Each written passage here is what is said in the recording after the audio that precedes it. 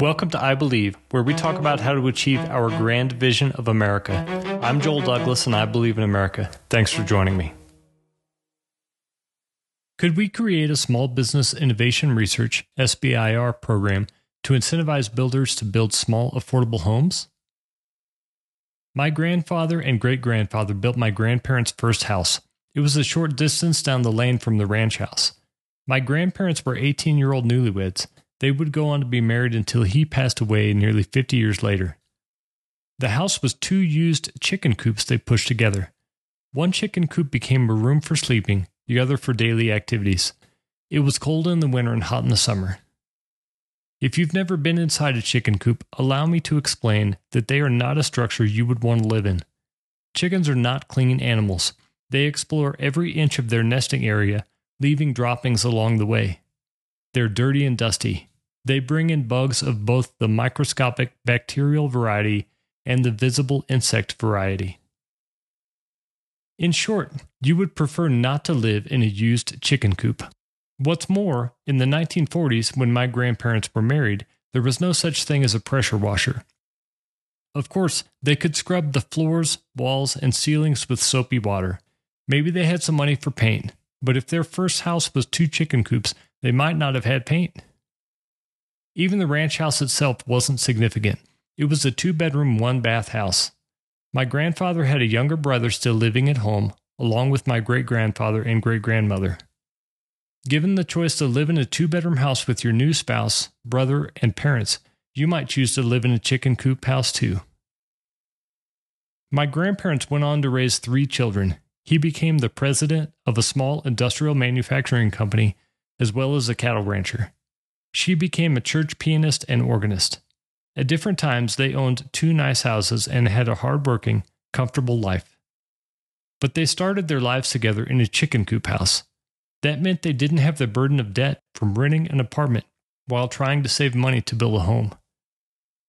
Small houses are a great way to build equity and save money to get a head start on financial security for the rest of your life, and America needs more of them.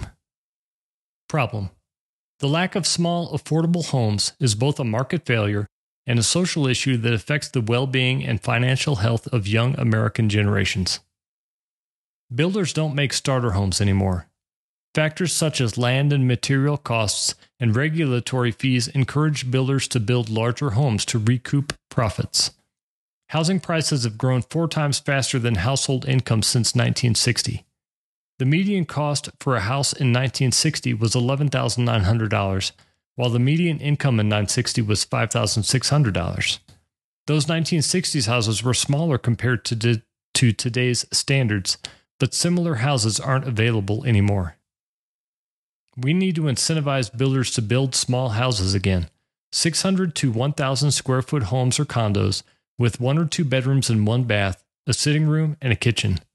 We don't need to build these as investment properties. We need to develop them as homes that young Americans can buy for their first home. And we need to give first-time homebuyers the one-time opportunity to buy a home at a 3% interest rate to put them on solid financial footing for the rest of their lives. How are we going to do this? We need builders to compete. Competition drives innovation. Innovation drives change. How would we create competition for home builders to build small homes? Our intent to achieve. America needs a healthy supply of move-in ready homes for first-time homebuyers that could cost less than $150,000. The median cost for a house in 1960 was $11,900, while the median income was $5,600.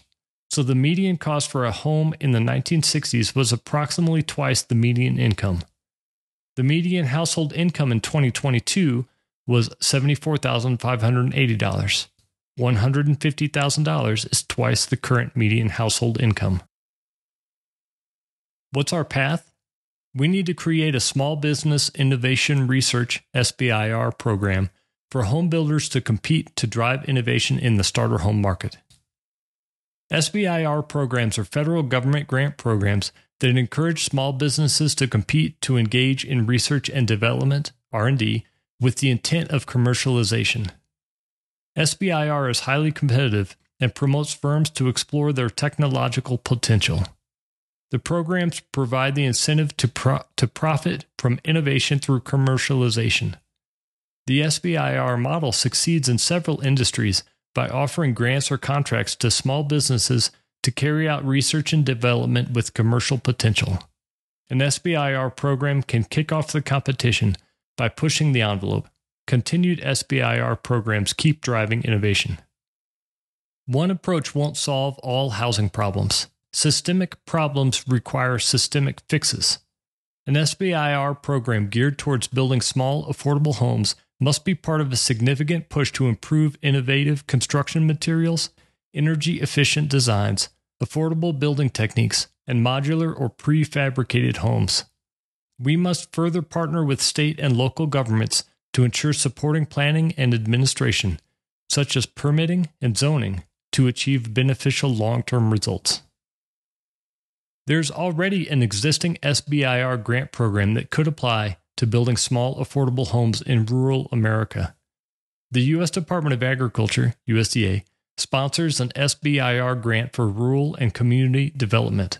The Request for Applications, RFA, topic 8.6, page 19, identifies the objective of the Rural and Community Development topic area is to improve the quality of life in rural America by creating and commercializing technologies that address important economic and social development issues or challenges in rural America. Projects must explicitly discuss the specific rural problem or opportunity that will be examined and how the proposed science-based technology will successfully address the problem or opportunity. The USDA RFA further states, the applications need not be centered on agriculture, but may be focused on any area that has the potential to provide significant benefit to rural Americans. USDA seeks a balanced portfolio that approximately mixes high-risk, high-reward innovations with new applications of existing technologies. USDA anticipates applications will be due next year by September 17, 2024. USDA needs to expand its scope and earmark some of this SBIR money specifically for small, affordable homes in rural America. What about urban areas? America could convert empty lots and warehouses, no longer used parking lots, and dilapidated housing into small, affordable housing. The U.S. Department of Housing and Urban Development can lead the way. Unfortunately, the U.S. Department of Housing and Urban Development does not sponsor an SBIR program. We need legislative action to establish an SBIR program that earmarks funds for small, affordable housing in urban areas under the U.S. Department of Housing and Urban Development. We must tailor the SBIR model to the construction industry. For instance, an SBIR Phase 1 award could fund the conceptualization of affordable small home designs, and Phase 2 could support the building of prototypes. We must reward the most innovative designs and the use of already available materials such as reclaimed shipping containers or other previously used materials. We need federal, state, and local governments to be on board. We need officials to fast-track zoning and permitting. We must implement rules to ensure these homes are sold to owner-occupiers, particularly first-time homebuyers, to prevent them from being snapped up by investors. Could we create a small business innovation research program to incentivize builders to build small, affordable homes? Yes. SBIR for small, affordable houses could be part of a systemic solution to the systemic problem of small, affordable housing that impacts the well-being and financial health of young American generations. May God bless the United States of America.